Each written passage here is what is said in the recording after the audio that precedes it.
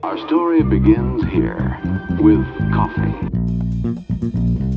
Is this coffee? No. This is coffee. Good coffee. Welcome to Prerequisites. I'm Justice Neeland. I'm professor and chair of the Department of English, and it's my real pleasure to be hosting season 2 of Prerequisites. I want to start by thanking Dr. Zach Kruse for all of his great work getting this podcast up and running during our first season. This season, season 2, we're going to be focusing on the research of 3 faculty in the Department of English, all of whom have just published new books in the last year. So today, I am delighted to have the chance to talk to my colleague and friend, Dr. Juliette Guzzetta, about her work. Dr. Guzzetta is an assistant professor in the Department of English, as well as Romance and Classical Studies at MSU. Within English, Juliette has taught across the breadth of our mission, including 2 gateway classes for the English major, Introduction to Playwriting in our creative writing program, upper-level classes in drama and women writers, and most recently, a graduate seminar on solo performance, which is connected to the book project that we had a chance to talk about in this episode. Dr. Guzzetta is a scholar of contemporary drama and performance studies with an interest in Italian theater, and her additional research interests include feminist theory, 20th and 21st century literary cultures, and workerism. In this conversation, Juliette and I had the chance to talk about her terrific first book titled The Theater of Narration, From the Peripheries of History to the Main Stages of Italy. This exciting book was published just this past fall with Northwestern University Press, and I'm happy to say the project has already been enthusiastically received. It was recently awarded honorable mention for the Modern Language Association's Ido and Jean Scaglione Award for Best Manuscript in Italian Literary Studies. So congratulations, Juliette, and I hope you enjoy our conversation.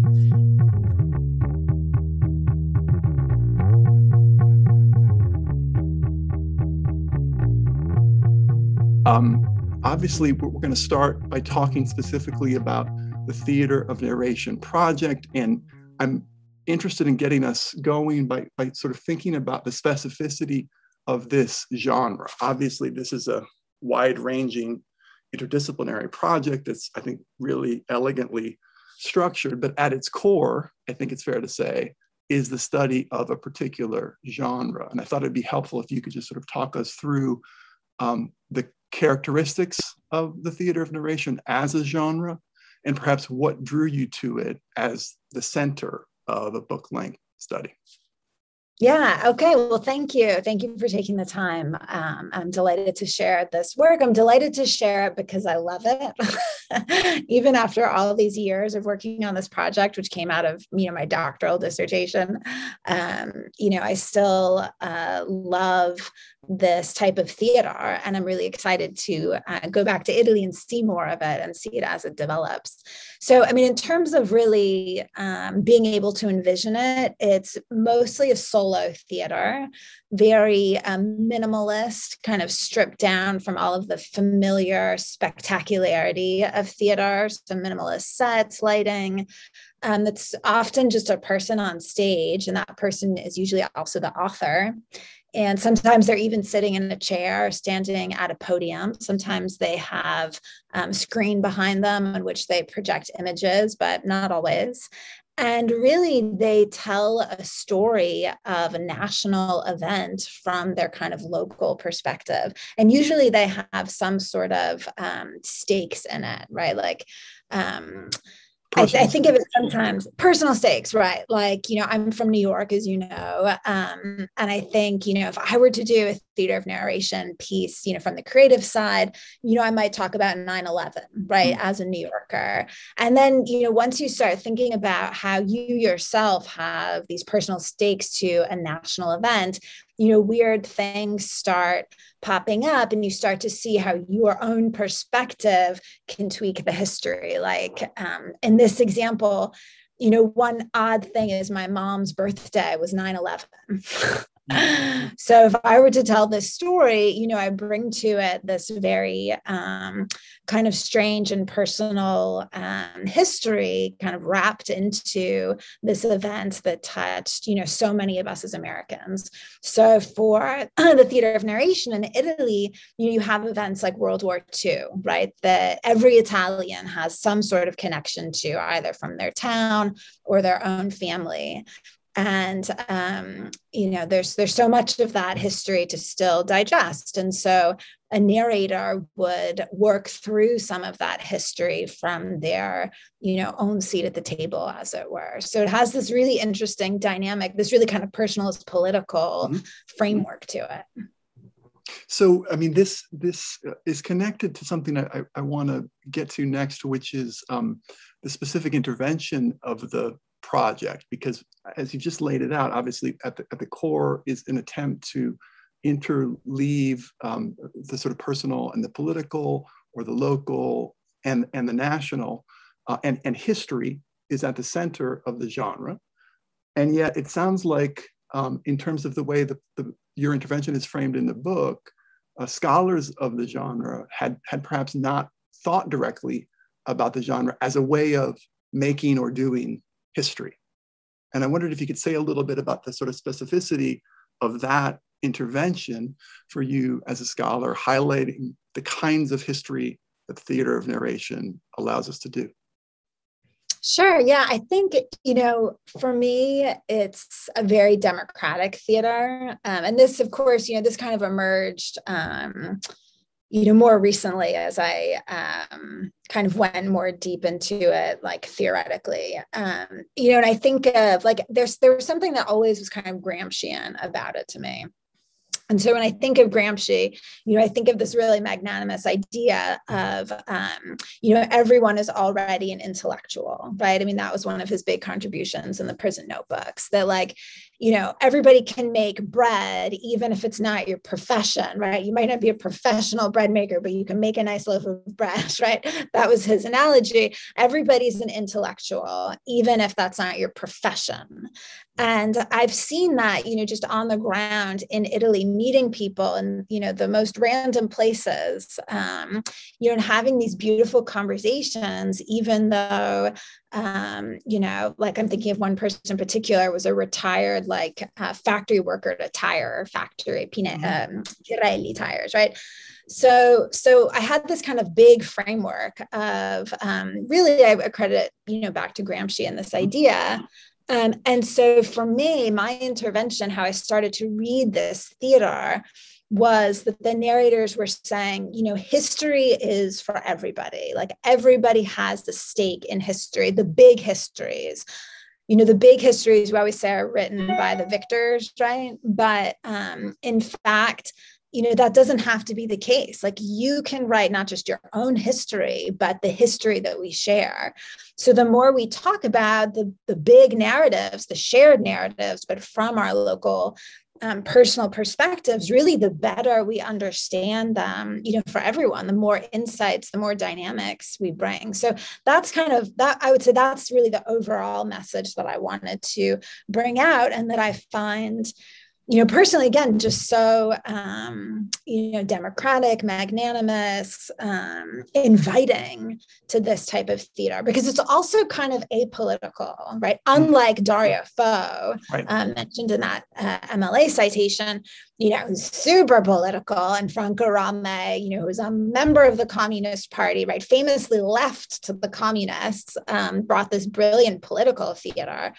The theater of narration, it's political in the sense that it comments and interacts on political past, and yet it doesn't take positions. It presents it, and it asks its audience to digest. So with that, I guess another part that really fascinated me was that even though it's this solo theater, I see it as really dialogic. I see it as very conversation oriented. It's sort of like a beginning of a conversation, and then one hopes that that conversation continues, in any type of way, really. Yeah, and I want to get back in our conversation to that. What I see is a kind of structural paradox of the genre, that it is this solo performance genre that is so deeply connected to stitching together the personal and the political, or the local and the communal. And I also want to ask about the sort of politics or apolitics of the genre, but I'm wondering if you could say a little bit about the sort of specific historical context in which the theater of narration emerges in Italy. Yeah, so I see it as really connected to this infamous decade that's often referred to as the years of lead. So largely the 1970s, which, people say like the long 1970s. So maybe 1968 to 80, and maybe even before that, right? Maybe even like 66, when some of the very first student movements were starting to, when students were kind of learning they had some power actually against their institutions by taking certain stands against the way the institutions were being run. And then they say, ending in 1980 with this terrible bombing in the Bologna train station in which, 80 people died.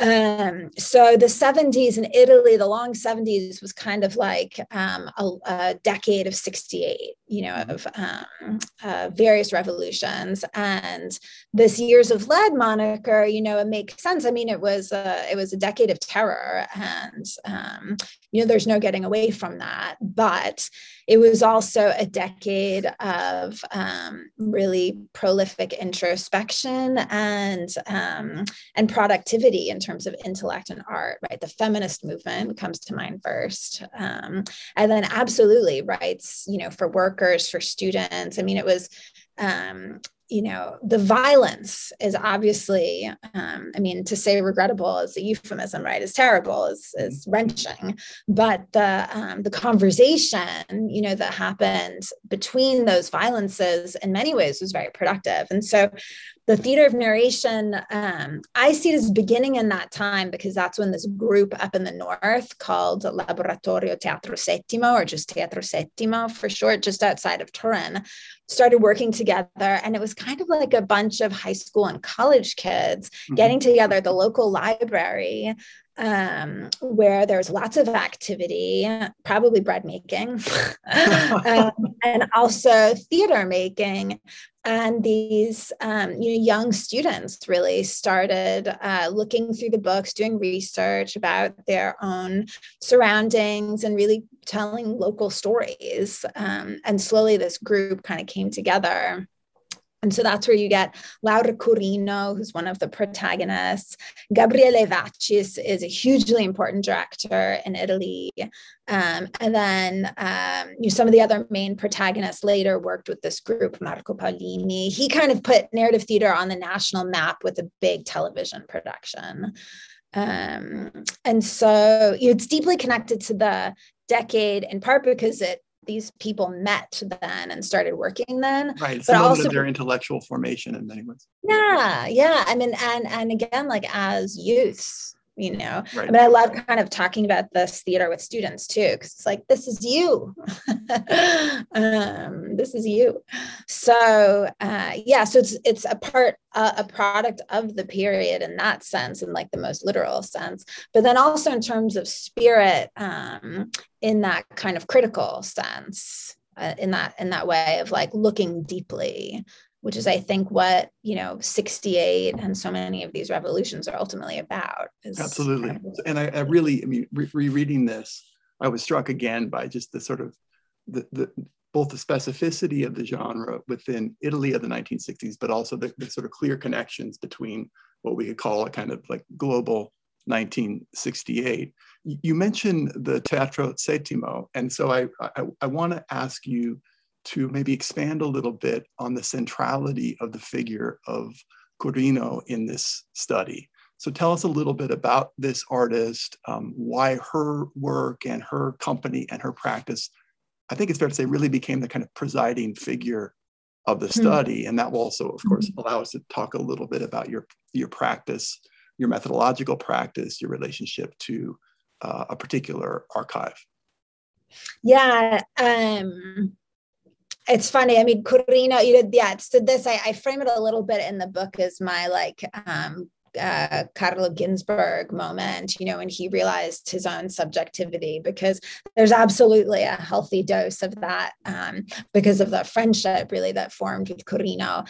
And so, and again, just that way, you know, that random encounters can bring fortune, right? Good luck. And so it was like my first year in grad school when I started kind of looking into this theater and started just being interested in it. And I was presenting at an Italian Studies conference at Yale. It was the end of the year, end of the spring. And it was on Marco Paolini, who's definitely the most famous. And it just so happened I was in the last panel. Again, this is all just like luck, right? I was in the last panel, and it was actually mostly a conference about film. And originally, I didn't get into the conference, and the organizers wrote me back and said, you know, it's just too much theater organized, and we're really focusing on film. And I said, I totally understand. I had my abstract was something about it actually maybe comes up at some point. On the work on the work I do on Paolini, but it's really about his comedy. And I was looking at his televised performance. So that was my angle in. I was like, well, it's televised, it's filmic. I'm sort of, you know, trying to get in through that angle. But I said, you know, I totally get it. But then oddly, another month or two later, maybe they had someone cancel. And they said, no, if you're still interested, why don't you come and talk about your Paolini papers? I said, okay. So I go to this conference. I'm in the last panel, and they had a big director coming. Alessandro Delatri is his name. They were showing some of his films, and he was there. And he just showed up for the last panel because he had just arrived. So it was just pure luck that he was at the panel where I presented on Paolini. And then at the little like hors d'oeuvres and, you know, kind of post-conference pre-film viewing soiree, he came up to me and he said, oh, I really liked your paper on Paolini. How is it that a young American woman knows Marco Paolini? You know, how did it come to pass? And I said, oh, I'm really interested in the theateration. Da, da, da. I started naming a few people, and I said, and Laura Corino, I'm interested in knowing more about her work. And he said, oh, I just directed her in a play. Let me give you her number. And he took out his cell phone. And he gave me her number. So I just kind of, and, you know, I just sort of had her number, and I didn't really know what to do with it. And, you know, a month or so later, it was the summer, and I was going to be in Italy, and I was in Milan for a month, and I looked her up, and it happened that she was giving a workshop in Milan the week I was there. And so I was like, you know what, I'm just going to do it. I'm going to just cold call this, you know, famous actor. But I said, you know, it was an easy way in because I could say Alessandro Delatri, who just directed you, and who's this known film director, gave me your number. So I called her and I said that, you know, and she was totally warm, and she said, yeah, come to the laboratorio, come to the workshop, and, you know, let's, you're welcome to watch, and let's go out for a drink after. And so we did. And then we ended up, I think I say this in the acknowledgement, you know, this is the first time we met, and we ended up, you know, spending 4 hours together, having drinks outside and talking. So that, you know, it was just a luck thing. And I said I was interested in her work, and I'm interested in archival materials. And that's really how it started. And so when she also put me in touch with the scholar in Bologna who really wrote like the first big book on this theater practice. So I called him up. I went over to Bologna. Then when I was in Rome, just for like a quick day trip to meet him, he was the one that did some of the very first work. Gerardo Guccini is his name, who I'm hoping will write a postfazione.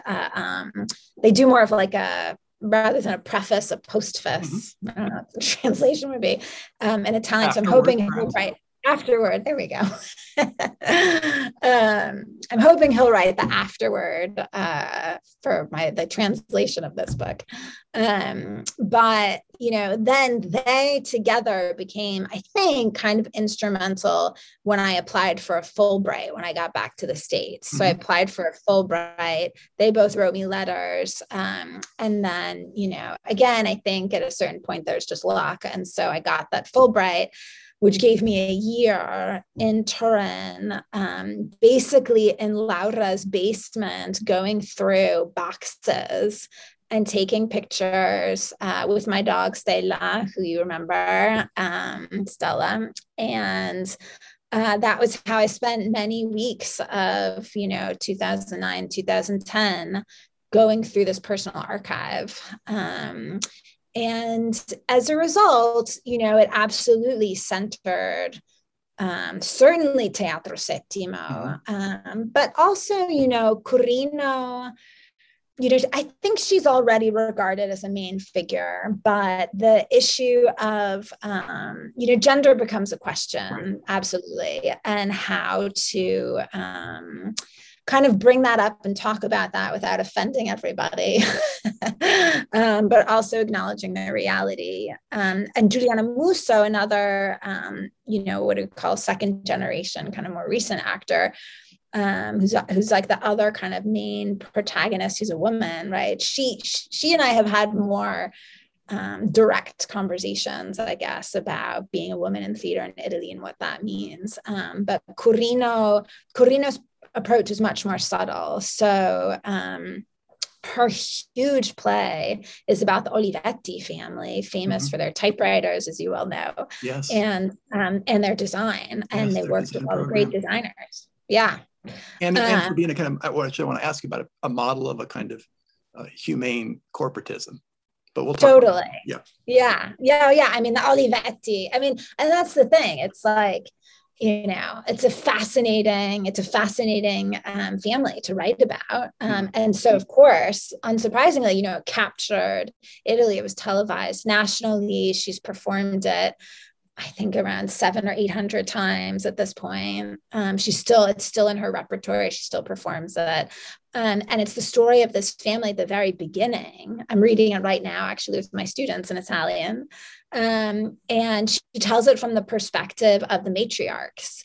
But, the politics, the feminism, very, very subtle. But one could say, or I will say, that, yes, let us say it, is that, what she's doing in that is really attributing that, what you were just saying, that kind of humane capitalism, to these matriarchs, really, and to their perspective of, and really like humane with the humanities as its base, right? Like this sort of deeply human perspective, culture, many languages, right? The Olivettis, they all spoke 4 languages, as did Camillo, right? The founder, as did his mother, and this deep appreciation for the arts and literature. There's a funny point in the play where he said he's interested in engineering, and she's like, no. Go into literature and art and politics, but he brings all of that to science, right, to engineering, as did Adriano, obviously, with the design. Yeah. I want to come back to that, but I want to, if we could stick for a moment with Corino and the archive. And I'm wondering a couple of things. One, you mentioned hanging out with Stella in the basement. What was the kind of status of the archive at that point? How well organized was it? To what extent were you effectively assembling a sort of organizational structure for the archive, because it had not been available to researchers? So that's one question. But then also, kind of more broadly, I can see how, for all of us who are, interested in archival work, there's such a tremendous excitement when you get access to an archive that scholars perhaps have not had access to before. And obviously this is connected in this instance to a friendship, a personal relationship that you've developed. But then there's also the kind of problem that poses, right? Like, how do you as a scholar develop a sort of level of critical distance on this practice and on this, because you're so proximate to the kind of keeper of the culture hoard, the keeper of the archive. So I guess two questions there: the status of the archive, and then that navigating that dynamic.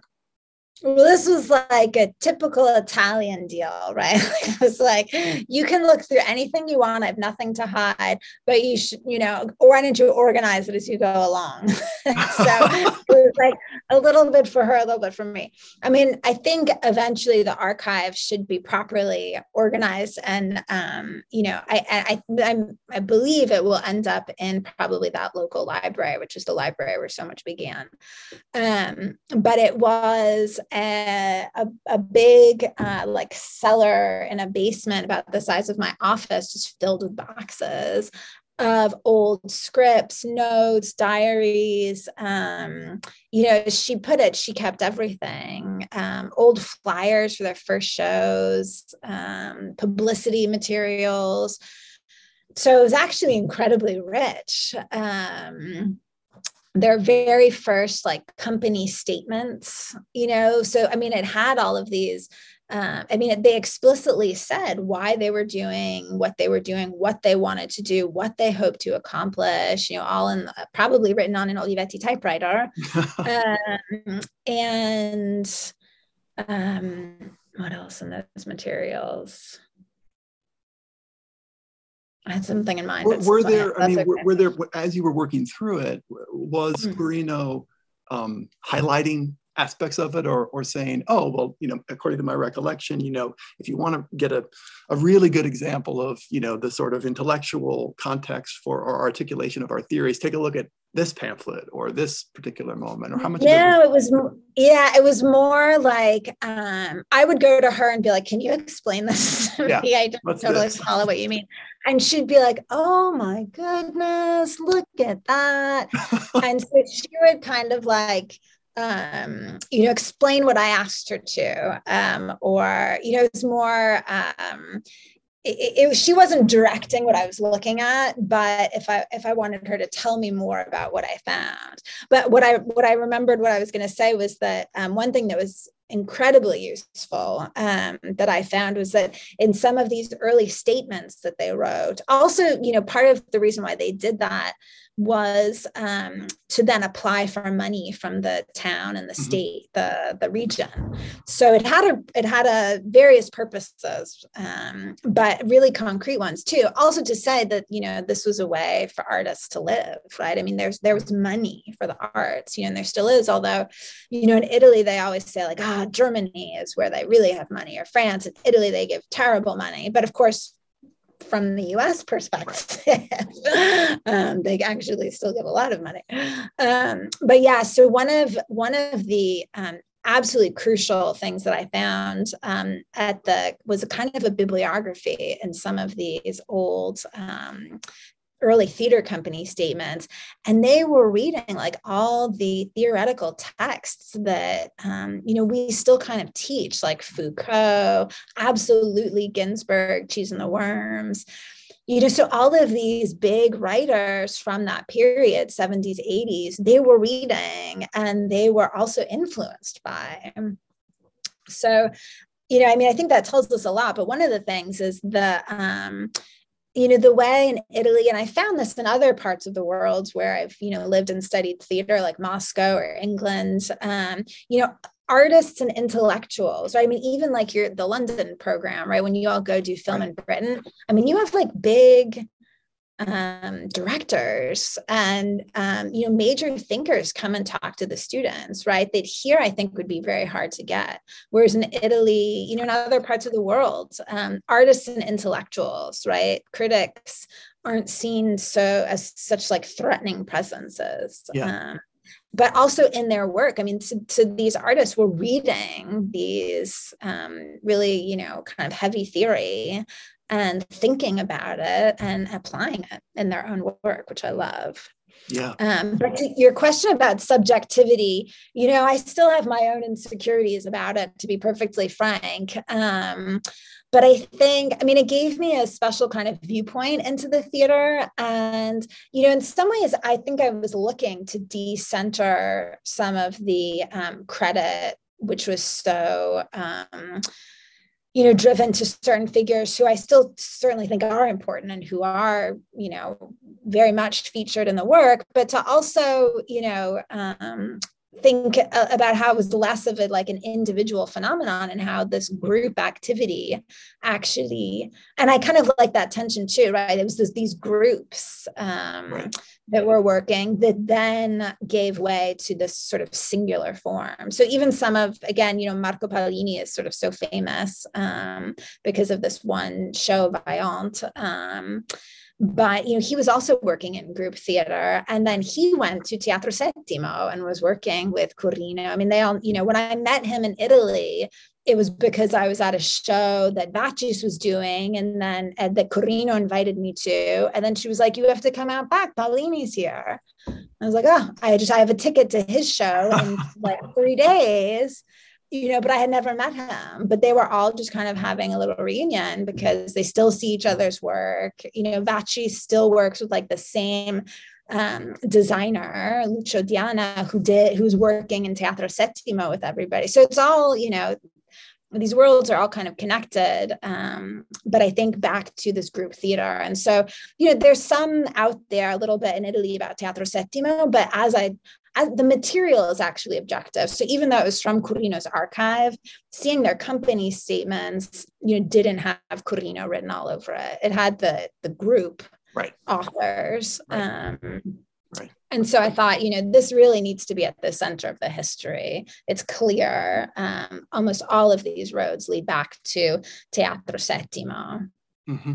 I mean, I on the question of subjectivity and just sort of navigating proximity to the archive, I think, especially in the fourth chapter on community, where you're talking about Teatro Settimo, that you do I think, really impressive job of both sort of acknowledging what is,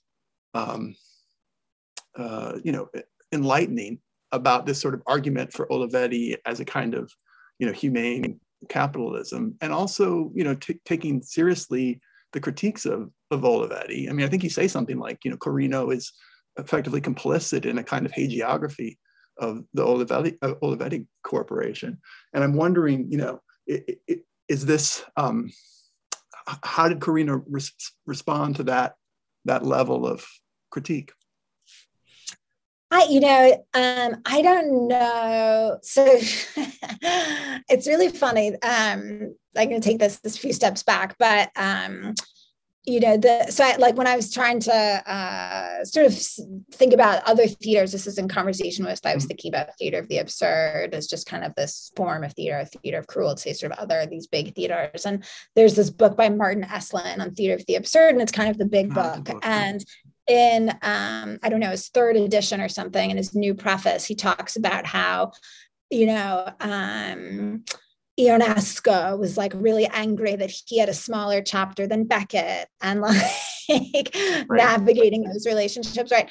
So Corino, originally the book cover, I was trying to get a picture of Corino. It's in the picture that I wanted is in there, might be in that fourth chapter. It's the picture of her on stage, and then behind her is an archival image of a woman holding a caravan. And so we tried to, get that for the picture, because I think that image, page 156, if you have the book, okay. I think that that image is the theater of narration. I mean, that's the archival work that the narrators also do. Yeah. So she's telling the story of this woman, who's it's based off of this book by an author called Nuto Ravelli, who did oral histories. So he had interviewed her, and then Corino gets the text from actually his oral history. But so it's about this very specific region and this life. However, Saverio La Ruina, who's a very interesting actor from the Calabria region, and I talk about him in chapter 3, that I know at one point you and I were thinking about a little bit here, but, thinking about language, he uses, really fascinating, difficult dialect. I have no idea basically what he's saying when I go to his shows. It's just that I'm familiar with the text, and you can sort of you lose yourself in this musicality. But like, I put the text, I put both the standard Italian and the dialect that he's using in there, just so people can see it's totally different. in any event, he was, he really took me to task about a critique that I made, because it's wonderful. He talks about women's issues in the South, right, that are huge. His play that I talk about is called L'Aborto, the abortion, right? So it's right out there. But I critiqued him a bit for not giving voice or really credit to any women. I mean, there's no mention of the many interviews that he did do. I think he does a beautiful job, and I talk about it mostly in very laudatory terms, but I do say, I think he undercuts himself and kind of ventriloquizing a voice rather than actually creating a space for that voice or more authenticity. And he was furious with that, saying, I'm the first critic and the only critic to have ever, said that, and many women and many critics have only praised him. Did this come out one-on-one or in an email, or how did this? This is over email this fall when he got the book. And we talked about it a little bit. I said, I really value your perspective, and I hope, but I see it, I was like, look, I get largely fantastic teaching evaluations. And then there's that one. And right. That's the one that you think about. And I said, look, I'm largely I'm really praising your work here. And just by the very fact that I included it is because I value it so highly. Exactly. It's now in the record in this new way. Yeah. Yeah, totally. And his work is not actually written about to the extent that the others are. So I was really happy to bring it into this study. But that doesn't mean it's, 100% perfect in my view, or that I don't see room for some sort of intervention. And I hope you take it forward for your, and thank you for taking me so seriously. Exactly. So yeah, Corrino less so far, except for the cover situation. Saber La Ruina on the other hand. But, I think it's all kind of in good spirits. I think he'll allow me to go see his shows still. Yeah. And have a drink or something.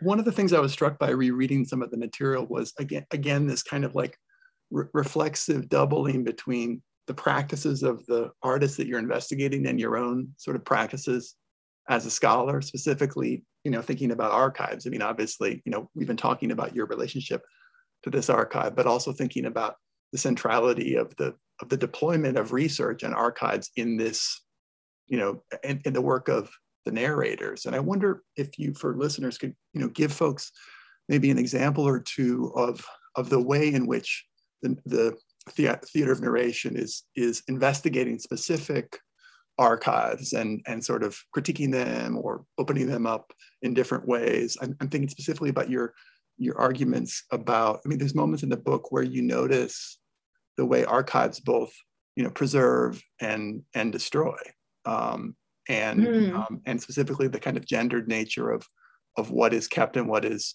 not kept in the archive. So maybe just talk us through an example or two of that kind of practice, that sort of sensitivity to archival practice in the methodology of the narrators themselves, rather than you as a scholar. Mm-hmm. Yeah, I'll answer you anecdotally, which is sort of its own performance, I suppose, since we're talking about narrations. There's some really excellent scholarship that's, of course, completely escaping me. It'll come to me. This is the part you can edit out. It'll come to me. Diana Taylor, and Rebecca Schneider, who I'm thinking of in particular, on their work on expanding the archive to beyond the document and kind of the body knowledge and everything in between. And so thinking more critically about an archive. And I think I mentioned this maybe in a footnote. I had it maybe in the main text at some point, but I think I took it out. I had a fascinating experience when I was interviewing Ascanio Celestini, which was during the spring, April or so of 2018.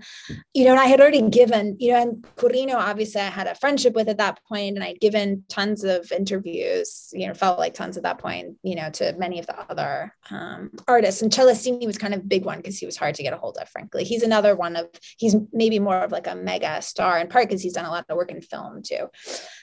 Anyway, so I sat down with Celestini.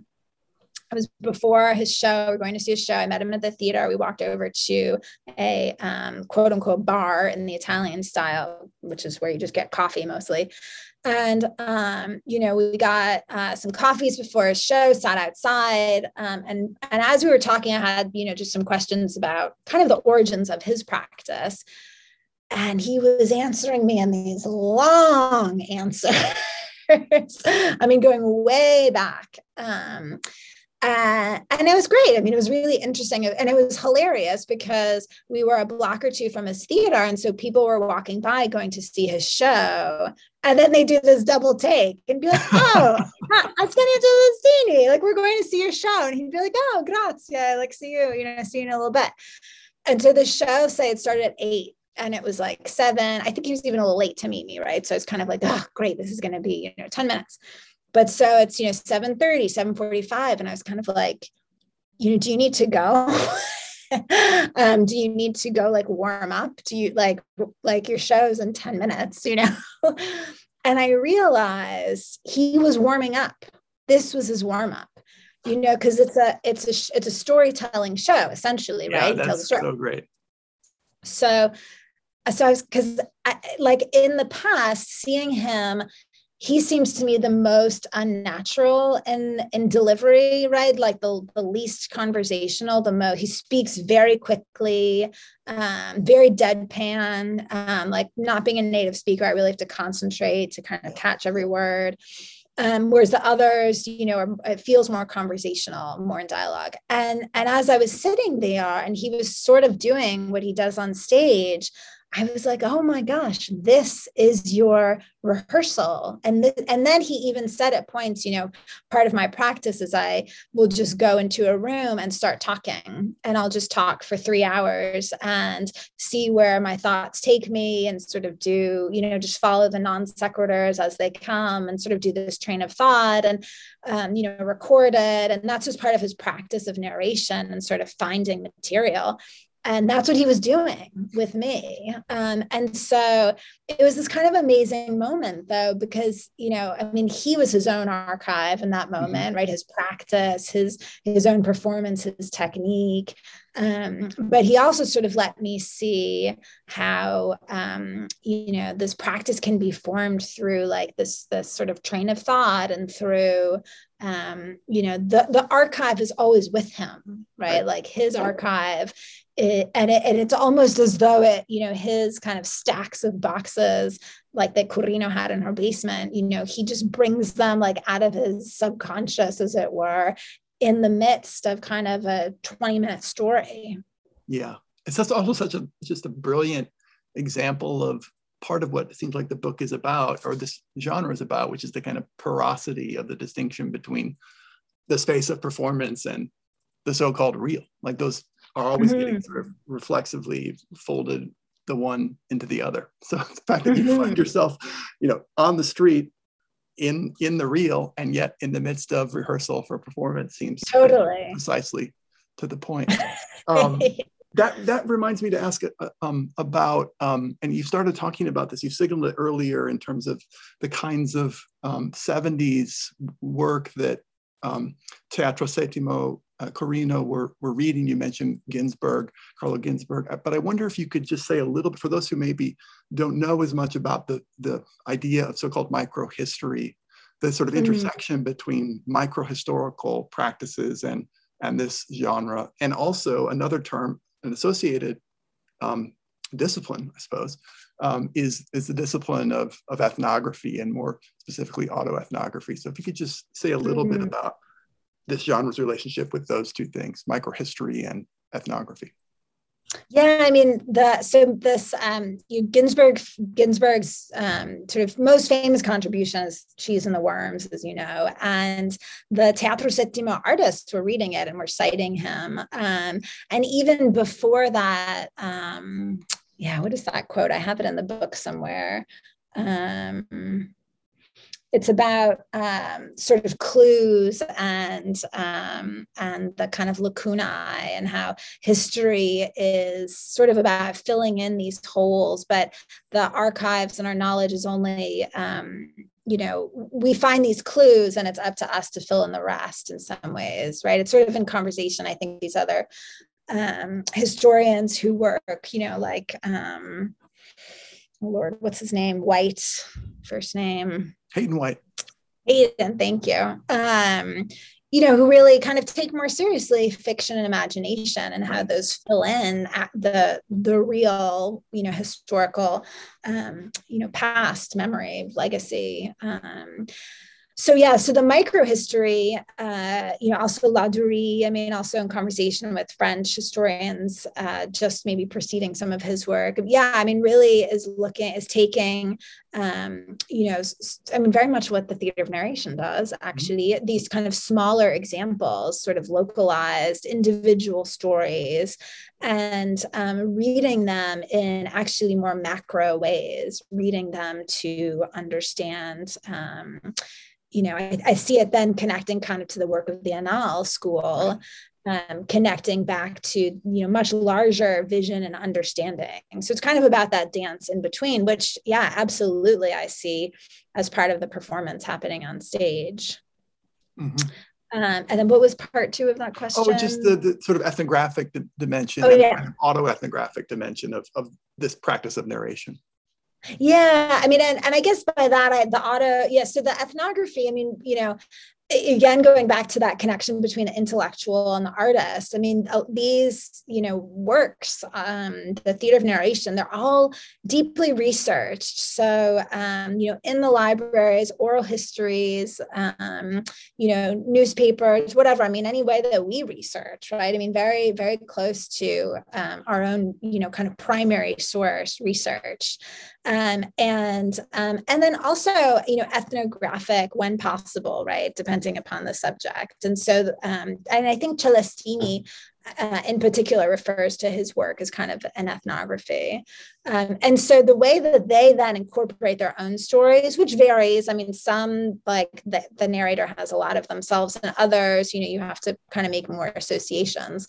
I was interested in playing with that role too, the way that their practice and their performance also imitated a research methodology. Yeah, I wanted to talk, if we could, a bit specifically about, we've touched on it a little bit through Olivetti, but the fourth chapter on community specifically, and Teatro Settimo's emphasis on location and the creation of community. That comes, I guess, as you frame it, via specific physical and civic spaces, their mobilization of specific civic and physical spaces, and also the way in the context of the genre, these spaces themselves become kinds of characters. I was really interested in I learned a lot in this chapter about the sort of concrete methodologies for engaging members of a space in a kind of imaginative practice of how to turn